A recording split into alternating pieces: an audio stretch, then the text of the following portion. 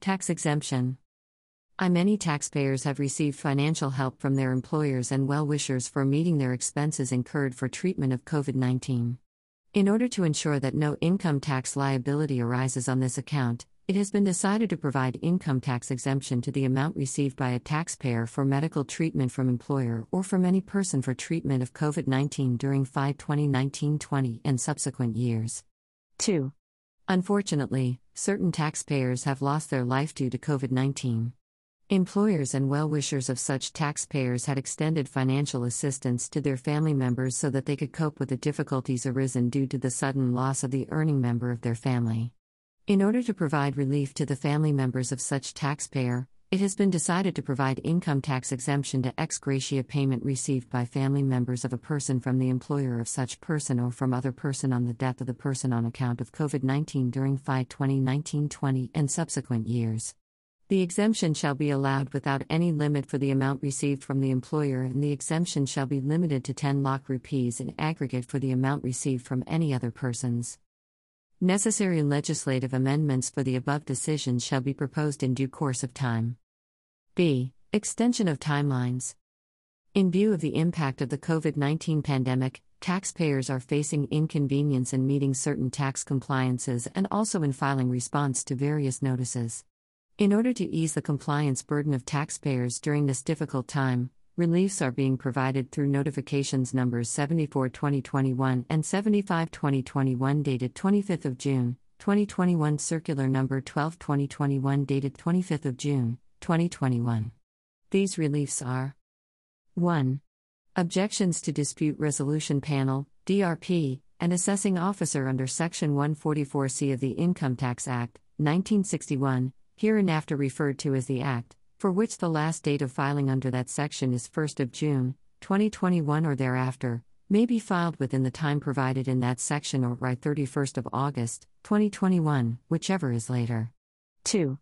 The Statement of Deduction of Tax for the last quarter of the financial year 2020-21, required to be furnished on or before 31st of May, 2021 under Rule 31A of the Income Tax Rules, 1962, hereinafter referred to as the Rules, as extended to 30th of June, 2021 vide Circular Number 9 of 2021, may be furnished on or before 15th of July, 2021.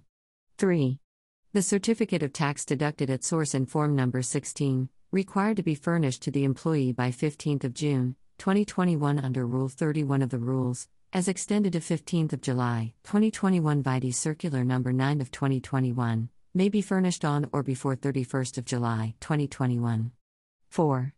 The Statement of Income paid or credited by an investment fund to its unit holder in Form Number 64D for the previous year 2020-21, required to be furnished on or before 15th of June, 2021 under Rule 12CB of the Rules, as extended to 30th of June, 2021 vide Circular Number 9 of 2021, may be furnished on or before 15th of July, 2021.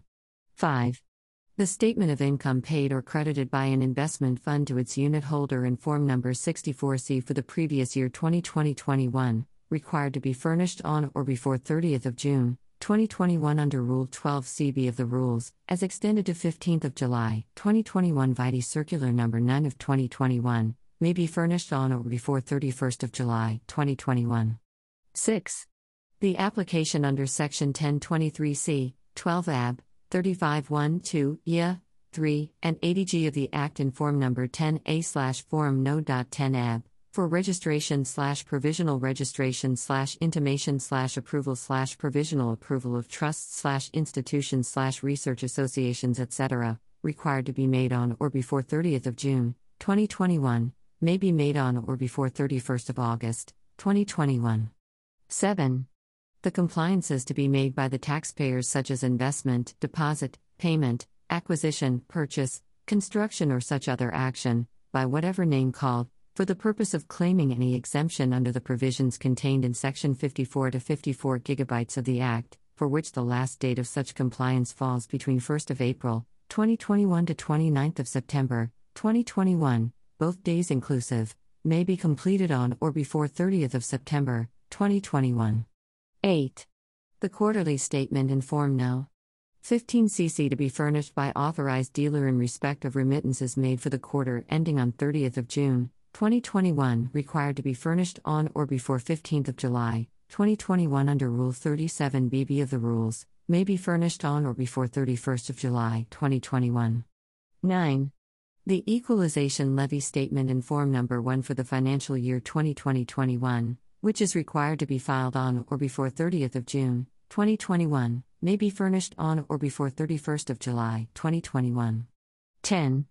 The annual statement required to be furnished under subsection 5 of Section 9A of the Act by the eligible investment fund in Form No. 3 check for the financial year 2020-21, which is required to be filed on or before 29th of June, 2021, may be furnished on or before 31st of July, 2021. 11. Uploading of the declarations received from recipients in Form Number 15G/15H during the quarter ending 30th of June, 2021, which is required to be uploaded on or before 15th of July, 2021, may be uploaded by 31st August, 2021. 12.